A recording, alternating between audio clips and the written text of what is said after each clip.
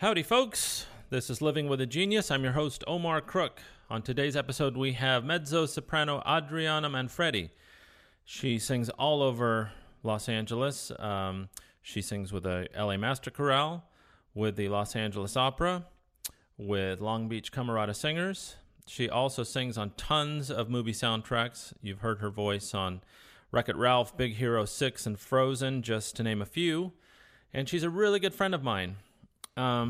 This interview is kind of, it's kind of meandering, kind of wanders around. We don't really talk about anything in particular.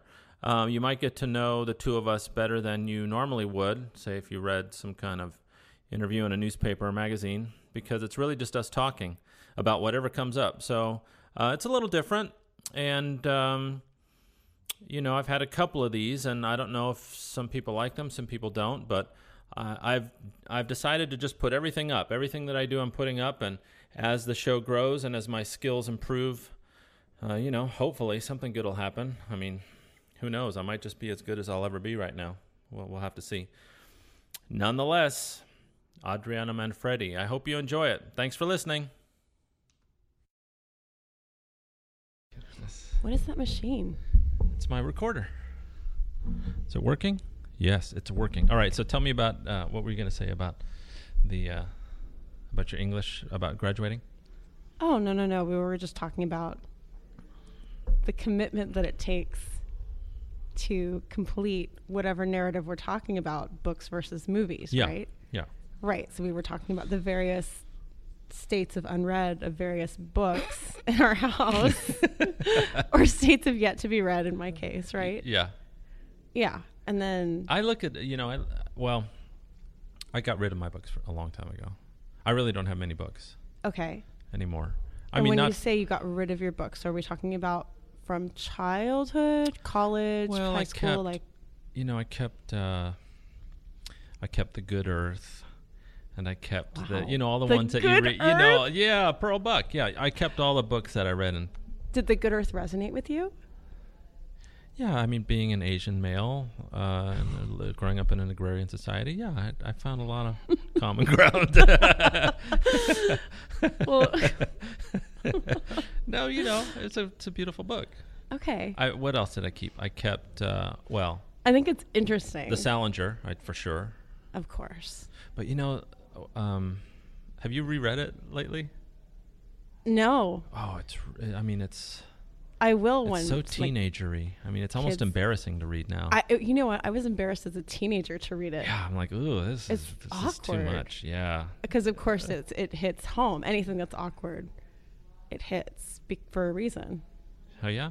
Yeah, anything awkward or when you're embarrassed for somebody. Yeah, you're really embarrassed for yourself. Well, it's because it hits a certain amount of reality. Have you ever heard that? Yeah, I don't know. Yes, maybe. Okay. I don't know. Yes. Okay, so you reread The Salinger. Yeah, it's like going back to a movie that you loved when you were 14, and you're like, oh man, I was desperately trying to think about desperately emotional. Right. Okay. Yeah. So, did you keep any Steinbeck at all? Yeah, The Grapes of Wrath, which I think is the most important American novel ever written. I threw away all the Hemingway, except for Old Man and the Sea, because it's short. What else? I kept my favorite books were the poetry anthologies and short. I still have those. They're on the super thin paper. Like you could roll a joint in the paper with the paper. It's super thin. How do you know that? Well, because I took Okay. And then I kept the those are still in my music studio actually. Yeah, I love those. Because I think as a musician, as a singer particularly, poetry's still what you have to be friends with. And I also think that the curation of the material I'm pretty lazy, and like I said, I'm also very particular I'm so lazy that I'm particular about what I read, because I'd rather just relax unless it's amazing. So these books are so highly not all of them, but the ones that I have are so beautifully curated that each one of them is a home run. I wouldn't go that far. I love looking at anthologies and like examining why something is anthologized, which we actually have no idea. And you have to, I guess. I mean, but of course, like you're being made to read something, which now, of course, it's not totally different, but it's quite different. You know, I teach high school, so talking to them about what they are reading. Yeah, but you're teaching music. Are you teaching I teach music. Yeah, I teach music, but they have what's called literature and composition. Oh. Lit and comp. And so I'm always asking them like, okay, well, what do you have to read for like the AP tests, or, you know, what do you have to read this year? What are people reading now? Well, it's there's some of the same, but there's more modern things. Well, for instance, if you and I were freshmen in college, we would be reading the Quran just as a given. Really? Yeah, that's a part. I mean, my understanding quite often, if you're not reading it in high school, you're reading it in college, at the beginning of college. Isn't that curious? Yeah, different world. I mean, we wouldn't have even thought of reading the Quran, not for any reason. It just wasn't on our radar. Well, we would. I mean, I took did you have comparative religions in high school? No, I grew up in Newport Beach, so it was mostly about like comparative boating manuals. Okay. So really, I didn't learn anything in high school. There wasn't anything of any use in high school. Well, you learned a lot. Well, I took one AP class, one AP English class. Mr. Tagami, if you're listening, still one of the greatest teachers of all time. I mean, terrific. But that was really the only class of note that I took in high school. Do you know what my AP English teacher's name was? Eamon Kane. Really? Yeah. Ooh. Not even joking. That sounds mysterious. It's like Old Testament, right? Yeah. Eamon Kane. What happens if you don't turn in your homework? So you get lesions all over your body? No. He's an intense individual, though. Like, honestly, it's like having like an older Philip Seymour Hoffman. Yeah. Teaching your literature class. I bet he made a big impression. Absolutely. I remember just being like in his class, like I don't know if Mr. Tagami was like this, but like you're just in the class and like you go into like a heightened state. Yeah.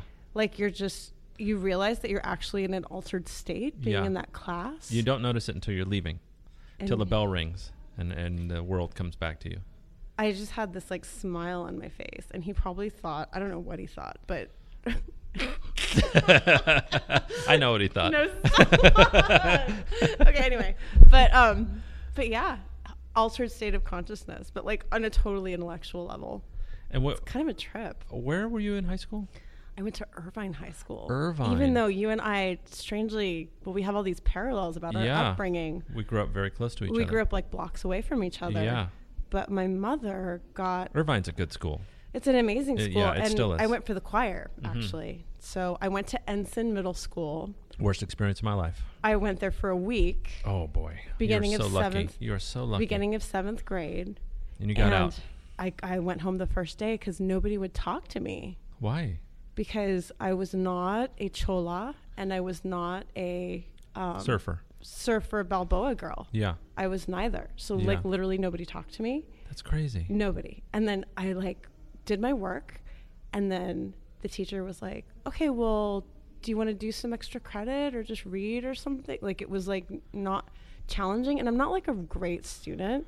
I'm not a great student, but just it was just everything about it was just at such a drifting. I know, it was low, awful. Like it was a floaty bad. For me, it was like Return to Thunderdome. It was what? It was like Return to Thunderdome. It was like a Mad Max movie when I was there. Okay. I mean, people were making throwing stars in shop class, and there were fights at the bike racks every day. Like after school. Fights at the bike. Yeah, every day. Franz could say something about that. Oh, it's terrible. Yeah. So I was there for like literally a day, and I went home from that experience, and I was like, Mom, I can't go to school here. Yeah. Get me out. And she was like, I work in Irvine. We're going to get you to an Irvine school. And she had her eye on the district for forever. So you were like, you had to commute to Irvine. I was like, right. And it's interesting because they like, quote unquote, closed the borders of the district. The year, like if I was a year younger, I would have had to go spend senior year at Harbor High. Really?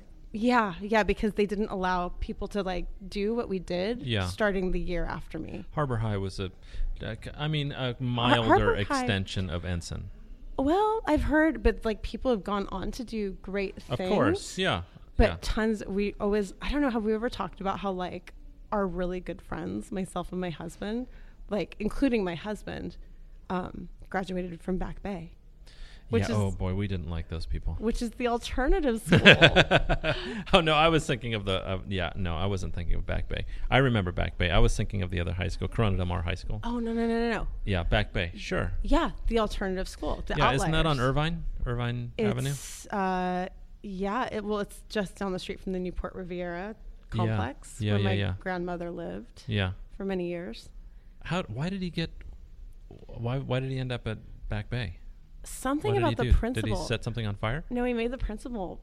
I think he talked back to the principal for like the last time or whatever. I think back in those days. At Newport Harbor? Yeah. He was at Newport. Oh. I think back in those days you didn't have to have a record per se or whatever. He was basically just like, that's it. Yeah, now you need to stab somebody, basically. I mean. But it ended up being like the best thing for him because he didn't learn in a traditional way. And so I believe it was like, now he needs to be here, but I believe it was show up in class like once a week kind of thing, and it was more of an independent study situation. Wow. But he completely it was really progressive. It was wonderful for him. Yeah. So he got all A's and he graduated from there. That's fantastic. Yeah. Okay, let's start the interview now. Okay.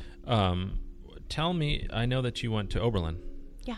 From Orange County. How did that happen? Chart it for me. Well, like I said, I started.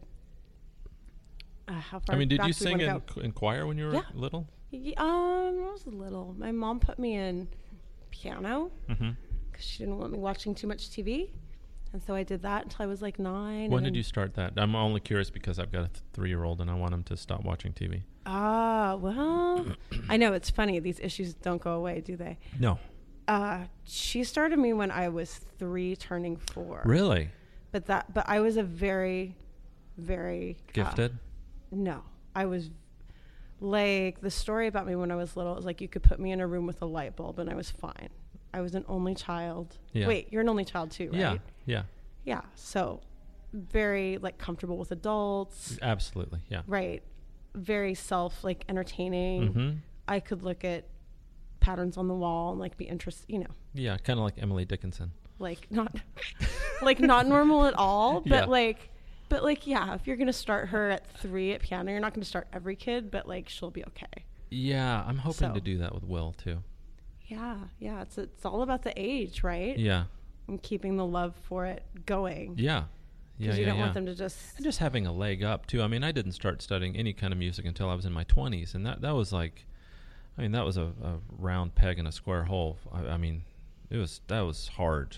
So interesting, because you're such a natural musician. It was hard, though. I wouldn't guess that. I got lots of splinters. It was going against the grain for a long time. And, the problem is I didn't know how to read music. I didn't understand... how the difference between how it was written and how it sounded. And so when I got to university, none of those teachers know how to teach somebody like me. They've all gotten their PhD. I have no idea. How do you explain that? They've gotten their PhD and they're all doers from age 3 or 4 or 5 or whatever. That's right. So I had to go back to reading about Plato and his ideas of music and just to understand how music is structured and how it translates from the page to the air, basically. Interesting. Cool. Okay, so you started playing at 3. Yeah, and then I was a shy girl too, so my mom put me in a musical theater group in Irvine. Yeah. And that just kind of flowered, and I still have a couple of friends from that group, and a couple have gone on to, be a professor, and one's just my dear friend, and myself and Franz are godparents to his youngest daughter, but yeah, those childhood. I don't know. Are you still friends with people from like childhood? No, not one. Wow, not a single one. Yeah. Is there anybody you wish that you were? There's one. You like lost touch with them, and no, it was much more dramatic than that. We had a falling out leading up to my wedding, actually. Oh goodness. Yeah, 5 years ago. It's so interesting. Like adult falling outs are so Yeah. like they can be as painful as like romantic breakups. Yeah, it was terrible. Like they can. It's really because it's like you have to make an effort to be like, look. Yeah. No, it was really it's bad. Confrontational. It was really bad because we lived together as roommates after high school for a long time. Okay. For like 5-6 years we lived together. He was my best friend. We grew up on Lido Island together. He was a neighbor. Yeah. And our wedding was small and we didn't have a lot of money. And I hadn't talked, to put it in perspective, I hadn't really talked to him at all for like 5, 6, 7 years. Right. So he was on the second wave of invites. Mm-hmm. But his mom and my mom were really good friends. So his mom knew that I was getting married, obviously. Right. And when he didn't get the first round of invites... Oh, he heard about it. The shit hit the fan. And my mom... it cost the whole family just... Our relationship with their family fell apart. So my mom's not friends with his mom anymore. Oh, it's too bad. And it got really nasty. And, I really regret it because he was a great guy. And... It just shook out that way, and it sucks. Yeah, I can't. And then once you say when you say nasty things or you say things that you can't really take back, it's hard to. I don't know if it takes like swallowing your pride, or maybe in a few years when we're both older and he's got kids and now I've got kids and. I don't know. Maybe do you know do you have any mutual friends? Do you have any idea? No. I just totally. I think part of it too is that becoming an opera singer from even Irvine High is different than becoming an opera singer from Newport Harbor High. Newport Harbor High was about football, tennis, and water polo. I don't even think we had a choir. I don't. So what I do is. I know there was drama club. Yeah, there was drama for sure. Franz was all about that. For sure, yeah. But music was not really promoted at the school, and so what I do seems really rarefied to the people that I went to school with, and people who stay in town do the kind of towny stuff. Now in Newport, towny stuff is basically inheriting money or a store or something, and entrepreneur. Opera is not part of that equation. So I don't really have that much in common with anybody from high school, even if I were in contact with them. So you went from Irvine directly to Oberlin? No, I went to OCC in between. Oh yeah, me too. That's right. That's right. Yeah. Another parallel. Yeah. And how long were you at OCC? I was there just 2 years. Did you take singing when you were there? Not there. Oh. I took choir, Golden West, just down the street. So sure, in Huntington. Yeah. In Huntington. Yeah. Yeah, but I was basically like. It's funny because I just wanted to take Irvine was like a really intense pressure cooker experience, and all of my friends seemingly. You mean academically? Academically. Yeah, they're very competitive, right? And their sports too. They're just a very competitive school. Yeah, they're just really, and everyone's really happy and everything, but it's super. Yeah, high so pressure. if you're not the competitive type, pardon me, Mm-hmm. you're just not feeling it, and Yeah. so I remember all of my friends except for one, my dear friend Rachel, we kind of clung to each other for dear life, but everyone else literally got into like Harvard, Northwestern, Yale, and basically spring semester junior year, I knew I was going to OCC because I failed trigonometry, and I was like, all right, that's it. I was not a good student, so this all makes perfect sense to me. Yeah, it's like, gosh, unless you're good at everything, okay, you're gonna go to OCC because like that's just the stakes of that particular school. That's right. And so I was cool with that. I just kind of knew that was. I my liked deal. OCC. I had great teachers there. I did too. Terrific. And it was a great time too. And now it's so interesting. Like as a teacher, back then, community college, everyone was like, "Oh, you're going to OCC? Oh, cool. That's really cool." And it was like I was totally embarrassed about it. I was just like, oh. Yeah. Like, and there was a rift, but now it's totally the smart thing to do. Yeah, and it's integrated into the UC system, the Cal State system. The transfer rates are super high, and you hardly pay anything to get your I mean, why would you go and get your prerequisites for an undergrad degree? Paying $50,000 a year. I mean, it's crazy. Absolutely. So now, and even now, there's gap years. Yeah. So basically, OCC was like my gap years, basically. And then you auditioned for Oberlin? I auditioned for Oberlin. Why did you, first of all, how did you know about Oberlin? I didn't know about Oberlin probably till I met you. Really? Yeah, I mean, I didn't pursue music, and I didn't look into, I looked into music schools, but at the time, I just didn't take it seriously. So I wasn't willing to move my whole self, life. to another state or something. I was like, well, I like this, and I'm good at it, so I'm just going to stick around, maybe UCLA or whatever. Right, yeah. So Oberlin was, I just knew about it. Did you have some guidance? Did somebody say, hey, you should look into... Oh, just honestly, it was those posters that they had. Sure. And the counselors and everything. And they're like, oh, well, here's Oberlin. And I knew it was a liberal arts school, and it was very progressive. And it was the first school to admit people of color in the conservatory. Huh. It was the stop on the Underground Railroad. So it's got like a huge civil rights, and well, yeah, they're going through that right now. I know they're going through it. To the house, please. All studio performers to the house. Thank you. Oh, I guess there's going to be a show. I kind of sounds that way. I should set the scene here. We're at Red Cat in Disney Hall in a little second story alcove where it looks like they're keeping a bunch of broken equipment and chairs that are dilapidated, but they're comfortable. Yeah, they are comfortable. We're comfortable. We're not huddled in a corner or anything. I kind of feel that way a little bit though. But it's in a good way, right? I guess, yeah. I feel safe. It's not my own personal $100,000 studio. That's just me. That's my own insecurity.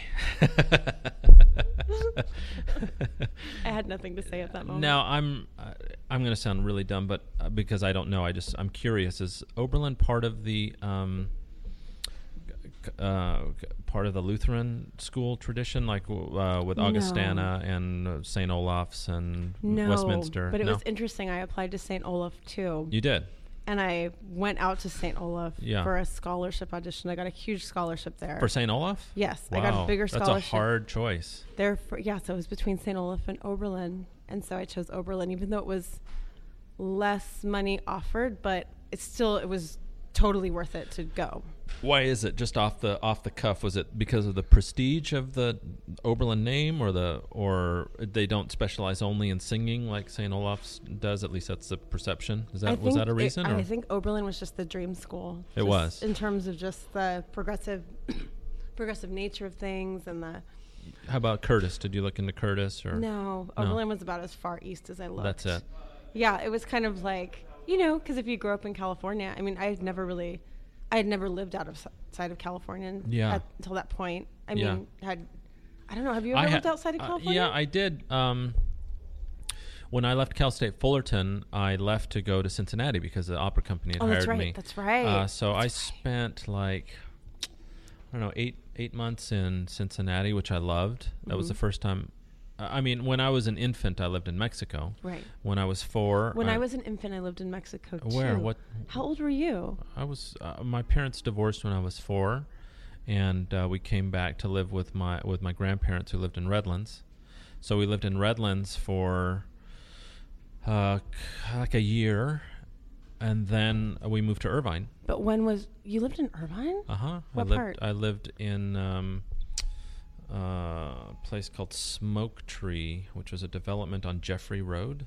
Out by the cow pastures. Yeah. And the orange groves. Yeah, which it was then. Yes. It was, yeah. There was a huge, across Jeffrey was all orange groves. That's gone. Yeah, that's all. And that studio was my first piano studio, Yamaha, right there. Oh, really? Yeah. Yeah, right by the train tracks. Yeah.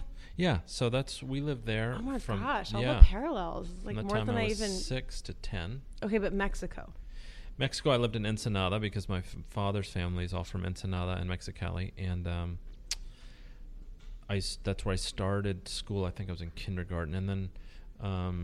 But how long did you live there? Until I was 4. So infancy to 4. Basically. Wow. Yeah, basically. I think we moved when I was 6 months old, something like that. So your first language is Spanish. Was Spanish, yeah. My first language as well. Yeah. And then I was in the U.S., and then from the time I was 10 until from the ages of 10 and 20, we lived in Newport because my mom remarried. What happened with the Spanish? Well, it's like It atrophies like a muscle. For me, it's when I went to school. Yeah, I think that's part of it too. At least in Newport, it wasn't cool to be even half Mexican. No. So that probably had a lot to do with it. Well, I think we also grew up in the age of English only, where they were telling our parents, no, you speak English to them because they need to learn in English. There was definitely a broader sense of nationalism, I think. I think that's what's happening politically now, is that there's a huge faction of people that long for those days, despite the other side of the coin, which was not great for people who weren't like them. That was really the rule back then. I mean, everybody wore Madras shorts and polo shirts, and that's it. If you weren't that, you were different, and I don't know. Right, which explains why I lasted about a day. Yeah. Were you popular when you got to Irvine? Oh. What was that like? No, I think it was. Honestly, there was not a popular thing. Truly, like, even the football players and cheerleaders, they were off doing their own thing, but nobody was like, oh yeah, they're really popular. Like, everyone was like, no, they're just. God, I wish I'd had that experience. I think because it was just like such a big school, like nobody really got to rule the school in that way. It wasn't like. And I think the parents were probably more involved with the academic aspect of Irvine High, where at Newport Harbor, I don't know. It was. I don't know. I just felt like kind of left we were all just kind of cut loose. Yeah. And it's very Lord of the Flies. Right, which is its own education for sure. Yeah. I think that's probably where I honed my the social part of my personality, just out of a need to survive. Right. So were you popular? I wasn't unpopular. I was kind of one of those in between kids where, I knew the popular girls and they knew me. I never really dated them. I knew some of the football players and the water polo players, but I didn't go to their parties. But they were always cool to me at school. It wasn't until when I came back as a junior, I had grown like a foot that summer, and I'd put on like 50 pounds of muscle. And then I came back and I became more. I was like the most popular, unpopular person. Okay. It was just kind of it's like being the world's tallest midget, I guess, but it's kind of a dubious distinction. Okay. Yeah. I didn't have a sense of popularity at all. I just knew that I liked to be in choir. And so choir friends were just kind of where it was at. Right. Yeah. And that didn't change. True. Well, actually, it completely changed because I don't know. What do you think? Do you think I have a lot of singer friends or not that many? Well, because I don't sing in the master chorale yet. I don't see that part of your life. But yeah, I think most of your friends are singer friends, aren't they? That I have noticed. Well, it's interesting because we mostly hang out in Singer World. Yeah, I guess. Actually, we almost exclusively hang out in Singer World. Yeah. Yeah, so it's interesting. Well, it did not occur to me to like do this whole social world of like where social world meets Singer World. Yeah. Like that was very like ne'er the twain shall meet. Yeah, I don't know. Like I was just like super comfortable to observe it for like many, many, many years. You still have that. I still see that. Like you are definitely a one-on-one person. Yes. What's that about? I think it's the only child. Yeah, you don't like to compete for somebody's attention, and I don't mean that in the way in like a. I mean, just socially, you're definitely, at least to me, seem to be like a one-on-one person. Yeah, I would say that. Yeah, so getting into Singer World, of course, it's its own fabulous thing, but then you see like the social dynamics going on. Yeah. And I just like I did not jump in naturally. Yeah. And then there were a few years there where I was like, I saw people that were like obviously really good friends. And I was like, whoa, I'm like not really good friends with anyone here. What about at Oberlin? Oh yeah. You made lots of friends. Yeah, but not in the conservatory. Because the conservatory was it's like the job part of being there, right? The conservatory is like a music factory, right? Right. And it's very it's a machine that just keeps cranking. It's the ivory tower. Yeah. Yeah. And it's wonderful, and you're there for a reason, but it could chew you up too. It is absolutely. And you need to leave it when you're done. When you're, or at least I did. Now, did you know your husband before you went to Oberlin? Did you? We met at OCC, actually. We met about 2 weeks before finals. Before you were set to go. Before I was set to go. Our first date at the Gypsy Den. Oh, sure. Yeah. Oh, yeah.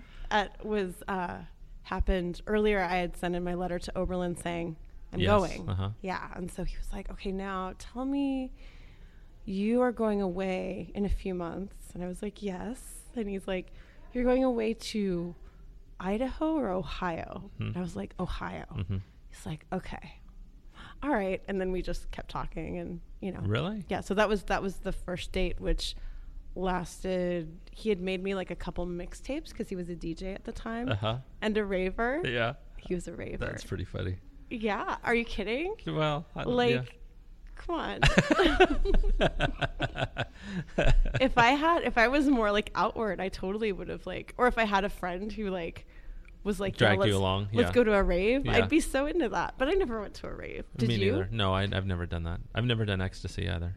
But no, me neither. Yeah, so it's just not part of my culture. No, exactly. Yeah. Yeah. So, but does it sound like it would be fun? Like if you had a friend that you're not the ecstasy part, but the rave part?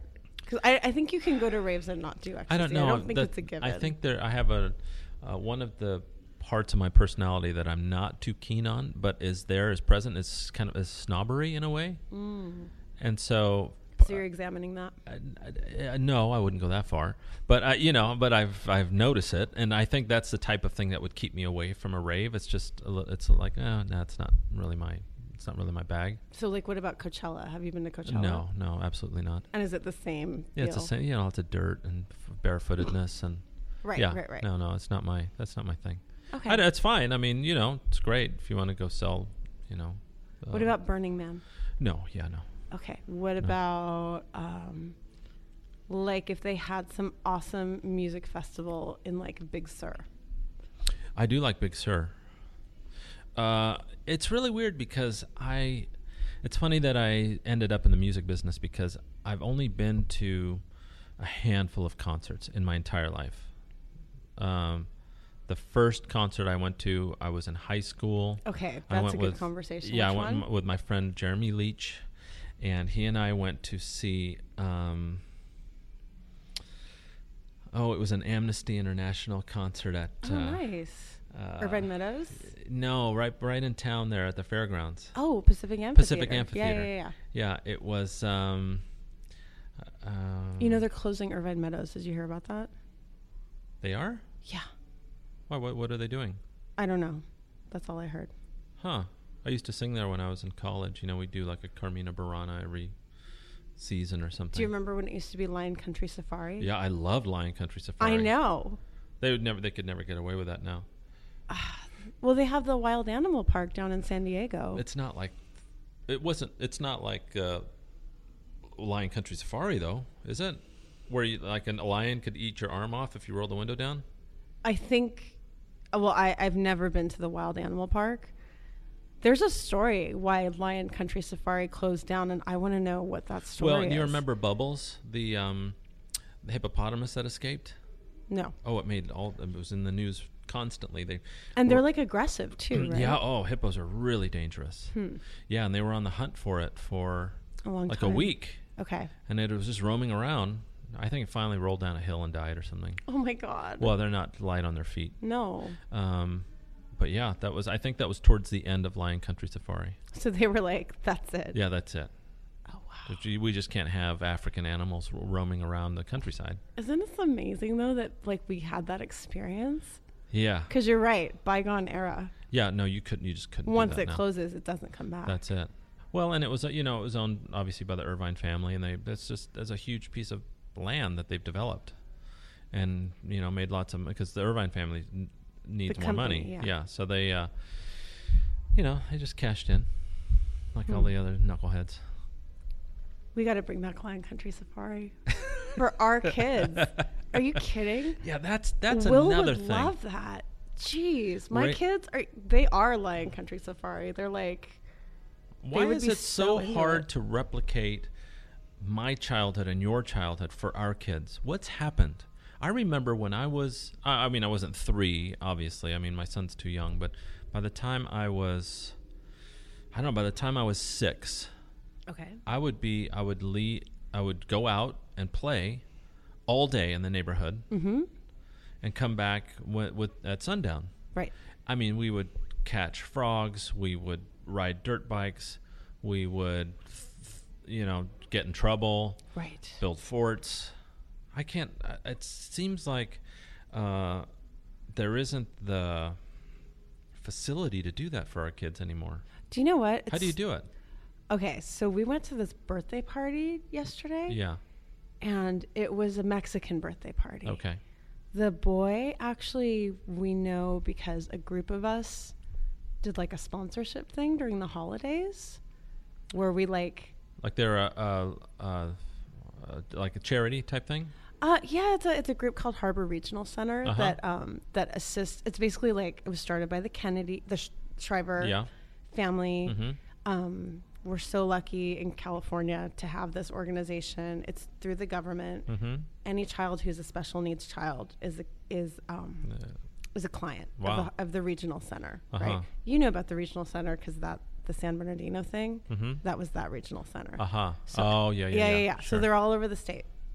So anyway, the regional center has like a sponsor a family thing. Mm-hmm. And so a group of us sponsored this family. Well, the family invited us to his birthday party. He just turned 13. When was this? This was yesterday. Oh, wow. So okay. we went.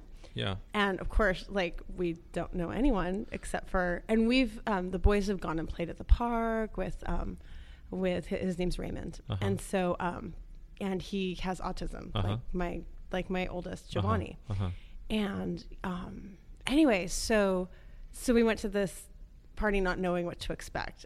And I've only been to one other party like this. It was an apartment in North Long Beach. So that's all we knew about it. And we roll up and it's in the back and there's like the huge shade covering and the tables are set up and there's like the biggest sound system you've ever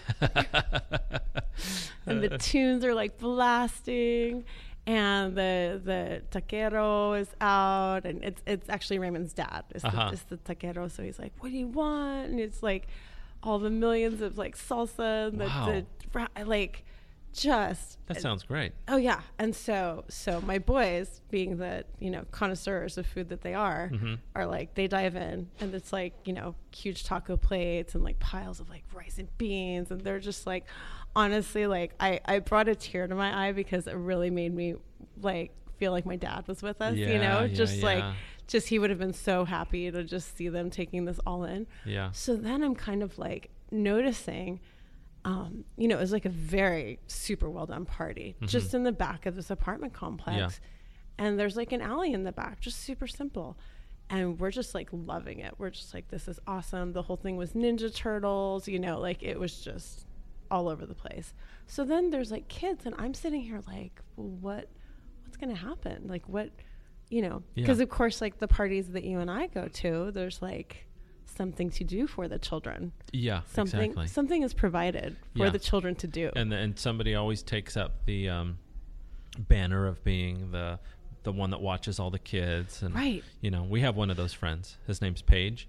Amazing guy. He and his wife are both teachers. And they're always the first to be like, oh, no, you guys, we'll watch the kids. We don't mind watching the kids. Right. So what happened is the kids took off and myself and Franz were like, okay, we're just going to sit here and eat and chill out.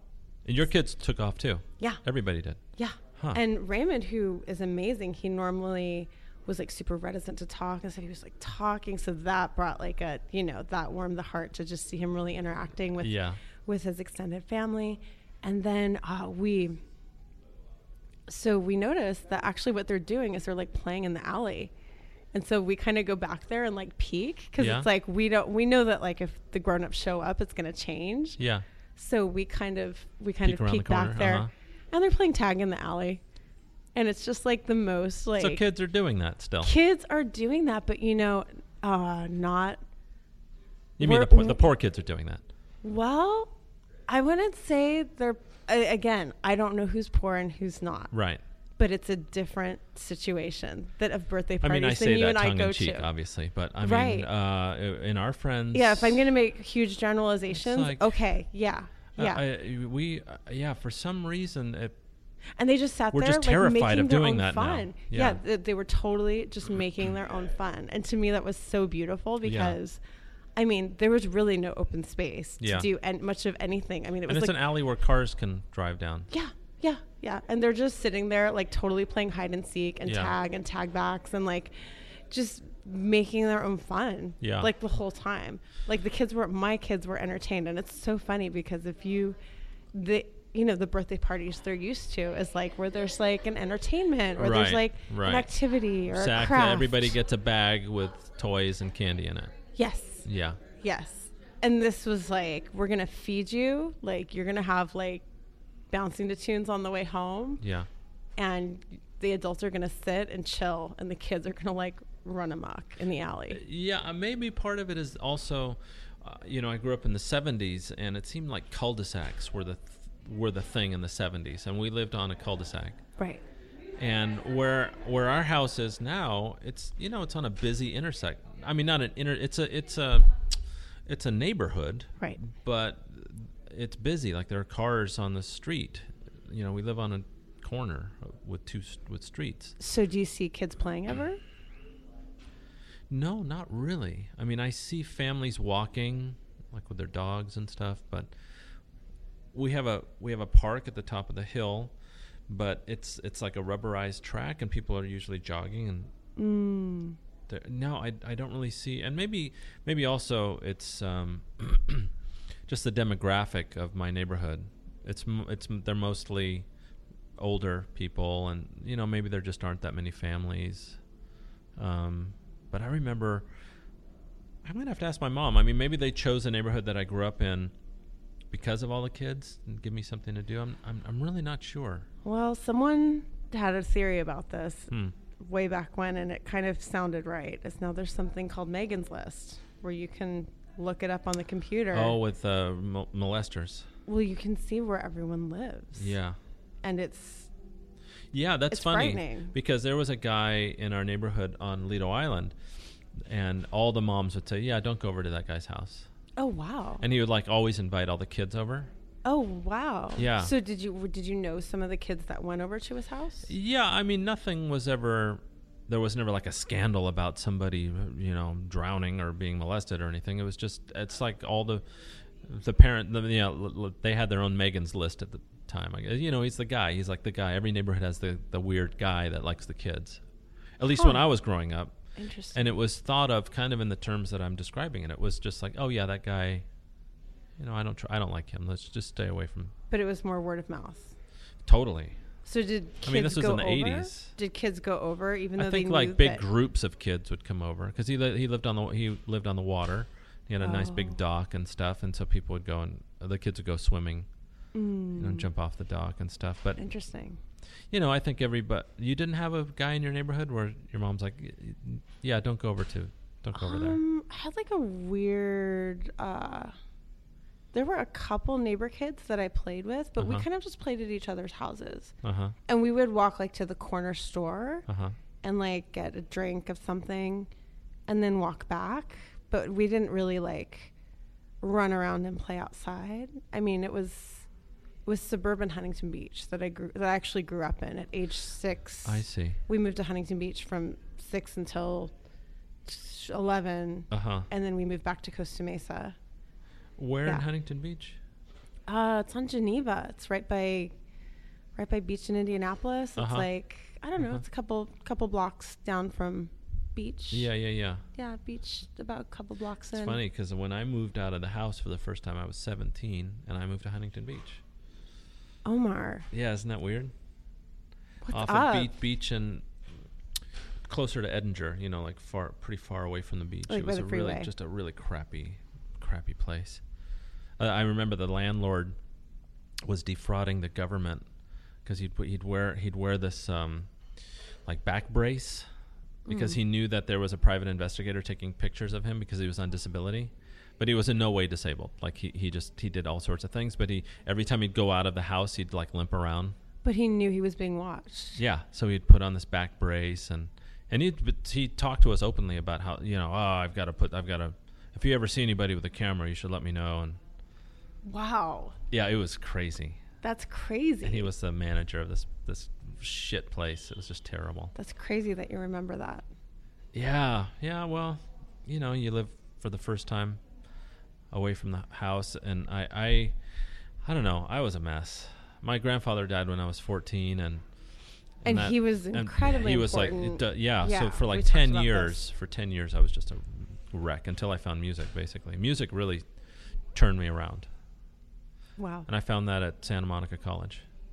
That's great. So that was the place. Yeah. Oh, for sure. Yeah, I had this teacher that took me under her wing, and I got the scholarship. She set up an audition. I got the scholarship through the state of California, and and then all the teachers kind of rallied around me to try and catch me up and get me into a better school. And then when I went to audition, I got a great scholarship from UCLA. That's the one school I didn't get into. Yeah, I turned them down, that made them furious. Oh, goodness. Yeah. Yeah, I don't think I actually had a great audition that day. But it was funny. I got into every place, including like Oberlin. Yeah. And UCLA's like, nope. Yeah, I wish I'd taken it more seriously. I probably, in retrospect, and I hope to give this to my son, the kind of, it's always in retrospect that you see in the rearview mirror that you see you should have done something else. I should have gone to a place like Oberlin or Curtis or Juilliard, or I should have at least tried to get into those schools, but at the time I just didn't take it seriously, and I wasn't a great student, and I just had this talent, Right. And now thinking back, I thought, I really had some opportunities that I should have taken. I think when like you're on a path and you're just going, and just these options are presented to you, like you said, okay, who talked to you about Oberlin? And actually nobody did. It was literally that poster. There's a globe. It's a super famous poster, and it's still everywhere, even though now they use different posters for Oberlin. But it's the black space, the black sky, and it's a picture of the earth, a photograph. And it says, think one person can change the world, ? So do we. That's all it says. Huh. And that was enough. I bought it. Yeah. I did. I was like, what is this place? And then I'm like, oh, wait, it's a conservatory. Oh, wait, it's a liberal arts school. Oh, wait, it's super progressive. Yeah. Okay, that sounds like me. Yeah, what's the controversy going on there right now? It's something, is it about feminism or there's some big hullabaloo going on? Yeah, there's something going on. There's a professor who is making statements that sound like conspiracy theory statements. But she's defending them as free speech. And the thing is that people confuse free speech with carte blanche. In other words, like I think that happens a lot at the university. Yeah, you have free speech, but everybody else also has the right to say something about what you have to say. So people are saying, oh my gosh, is she mentally ill? And I have a friend who's a professor there right now. I'm actually going there in a week and a half to give a recital. You are? Yeah, my the guitarist friend. Really? Yeah. What are you singing? We're singing. Well, actually, we played music when we were at Oberlin together, and he's actually got such a nice lyrical singing line to his guitar playing. That's always been the case. And what are you doing, Defia, that kind of stuff? What are you? We played Defia back in the day. Yeah. So since then, he went to Argentina for like a good number of years. He actually did 2 doctorates at UCLA in musicology and ethnomusicology. And then Oberlin was his first appointment after he completed all that. And speaking of Santa Monica, he started the Santa Monica Youth Symphony. Sure. He started it. So wow. Yeah, he co-founded it. So anyway, so it's going to be, we just had this, we had to make a poster because like that's what you do and you have programs. It's so funny because I've been sitting here, I designed this poster And, you know, of course, using like whatever poster apps we have. I'm not a designer, right? Yeah. And so it's just so interesting. Being a musician, you're used to like communicating and expressing in sound. And then all of a sudden, you have to think of a title for your program. Yeah. Well, also just the title for the program. Yeah. It's like we know what the program is going to be all about, but it's... is it thematic? Is the whole program? Yeah, it's thematic, but like in this really... kind of ethereal way. I mean, it starts with like a Dowland Campion set, so it's like super early. It's like yearning, it's melancholy, it's internal, you know, all of that. Sure. And then there's going to be there's Ständchen by Schubert. Sure. Arranged like an original arrangement for guitar. Wow. Yeah. And which, as you can imagine, is going to sound beautiful. Absolutely. On guitar, right? It's going to be super low for me, though. I'm going to sing it much lower than, because for guitar, keys matter much more. Like the song can only be played in certain keys. And of course, you can do like the capo, which is like the transposer. Yeah. And of course, I'm like just learning about all this. So it's kind of a collaborative process too. And then I have a composer friend who's took a Neruda text, and he knew we were playing with like the serenade and like the lullaby themes, and he wrote something. His name's Luke. He's actually in Master Chorale. So, yeah, Luke Kleiner. Nice. He's really nice. So, and he's and a great composer. He wrote something for this recital? Yes. We just got it yesterday. Are you going to record it? I think so. I think hope that's so. the next step. We need to get Julius back to LA, but that is the next step after this. And then the whole second half is collected Argentine folk songs from his travels there. Wow. Tangos, and it's really beautiful poetry. A lot of it's super symbolic. Are you doing any like copleos where you sing you improvise a couplet and then he plays something on the guitar in response? My gosh. That kind of thing? I wish. Yeah. Oh gosh, I've never done that, so I don't think that's going to happen this time, but that could happen down the road. I'm not sure. Yeah, so it's going to be a really good program. But so we were like, so what is how does all that fit together? We know it's folk based. We know that it's, so basically it's called, and it had to be a word that works in both English and Spanish. So just throwing that at you, does anything pop out? Like taco? No. Yeah, it's the taco for guitar and voice. What is it? It's we went with Nostalgias. Oh, that's nice. So it has that layered sense, I guess. Yeah. And also I think there's just something about guitar and voice that it changes how you listen. You know? Sure. I mean, like the way we listen to solo voice is different from how we listen to like duet. It's different from how we listen to duet plus piano. Sure. It's different from a string quartet, obviously an orchestra. So yeah, I think there's just something so salon-like about, I mean, the guitar is such a quiet instrument. Yeah, it's very intimate. It's so, and so there's just something it pulls you in. That sounds great. Yeah, so it's going to be do you have to pay your own way, or are they paying for you?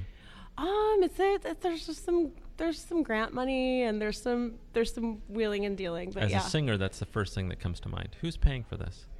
You know what I did pay for is like we only got started on this in November, because that's when I figured out he was even in Oberlin, because I was back there for a reunion concert, and so we started Skyping and like planning it out. And then basically we hit a wall about Christmas where I was like, rehearsing over Skype, we can't do that. So I need to get out there to rehearse. Yeah, sure. Yeah, because if you're collaborating with someone, I don't know, Skype you don't want to do that on the day. No. And even if I came out like a week prior. Yeah. No, you can't. Like, this has to like sit and percolate and like gel. It's chamber music. Yeah, absolutely. So I did pay to go out there in January. And we sat and rehearsed for like 4 days and gave a salon. Yeah, we gave a salon concert at the end. Oh, so you're really ready. Well, we're gonna be. Yeah, it's gonna get there. We should still have like a couple days once I get into town. I take a red eye of Easter Sunday, so like God. That. I know it's okay. I sleep on the plane. Yeah, you do. I can't sleep on a plane to save my life. I just power the melatonin. And you do? Yeah. I think for me, it's the movies. Like, I just want to watch movies because I'm such a movie freak. Right. That I just can't. I can't not watch movies. Which brings us back to our original conversation. Yeah. The books. Yeah. Half read. That's right. Did you actually reread the Salinger beginning to end, or you left it half read? I kind of skipped the middle part, so I read like the first third and the last third. Okay. It's just it's concise. But it's like melodramatic though. It's embarrassing. Yeah. It reminds me. I always think. I mean, I still think, like, for instance, I'm wearing red pants right now. It's my thing. I love my red pants. But then in 10 years, am I going to look back at pictures and be like, oh, fuck, like, what was I thinking? That looks terrible. You've been wearing those red pants for many years, and they always look good. Oh, isn't that sweet? But, I still think about the things that I wear and the things that I say and the things that I think. Because I remember transitioning from being a young adult. I think about the things you say, too. You said a couple things to me, Omar. Yeah, I know. I'm really mouthy that way. One time I told you when I was real pregnant. Oh, God. You're not going to tell this story. There's a few stories that start that way. Oh, shit. Oh, no, it was fine. But I don't know if you know this. I'm sure you know this because, but when people get pregnant, their dreams change. Huh. I didn't know that. No. Oh, just the hormones. Okay, sure. Just so some of your dreams are like you're a teenager again. Yeah. Yeah, in terms of like the hormonal shift. So what happened? You really didn't know that? No, it's fine. What happened? No, your dreams just get a little crazier sometimes, basically. Oh, no, anyway, I just had a dream, and, like, you were in it, and we were, like, at some kind of soiree or something, and we were playing music, and it was all, like, but it was, like, again, that heightened experience of, like, God, this is the best music. Yeah. And this food is so good, and, like... And so I saw you. I think we were in Fidelio. I think it was my first opera at LA Opera, actually. And you and I hadn't seen each other since Opera Pacific. Yeah, or since Marty's wedding. And we were not even clued into the fact that we were like going to be friends. And have all this stuff in common. Yeah, we were not like that. Even our friends we have in common. We have a lot in common. I know. We just kind of like peripherally... Yeah, it hadn't all gelled yet. I thought you were going to tell the story about Marty's wedding. No, not that story. No. Boy. No, I just walked into the green room and you're like, hey, Adriana, how are you? Yeah. And I'm like, oh, I'm good. I was like, you know what? I had like this dream last night and you were in it. And here we are. And you said something to me that I don't think is podcast appropriate. Oh, it's absolutely podcast appropriate. No. What did I say? No. So there's that story. Well, the one that I actually still tell this story about when I saw you at Marty's wedding. Right. And I saw my hand in slow motion. It's in the playbook of Omar. Yeah, just going in slow motion, and I couldn't stop it. I was just going towards your belly. And suddenly there it is, resting on your belly, and I look you in the eye. As this internal voice is screaming at me to stop doing everything that I'm doing. I said, congratulations. And at the same time, the voice in my head is screaming at me, like, what are you doing? And it turned out that you were pregnant and hadn't even told anybody. Right. That was my bump debut. I really dodged a bullet there. Yeah. And I just looked at you and I said, thank you. Yeah, how did you know? I said, how did you know? I said, I had a dream. No. And you like walked away and passed out. Basically. Oh my God. I was mortified. I couldn't believe what I was doing. Yeah. You just had like this like Stone Age reaction. Yeah. It was really something. The caveman came out. Yeah. And that set into motion. The nurturing caveman. That set into motion a friendship that is thriving to this day. Absolutely. It was really nice talking to you today. Great talking with you, too. I'm really glad you did this. This is really fun. Yeah. Let's do it again. Definitely. All right. Thanks, Adriana. Thanks, Omar.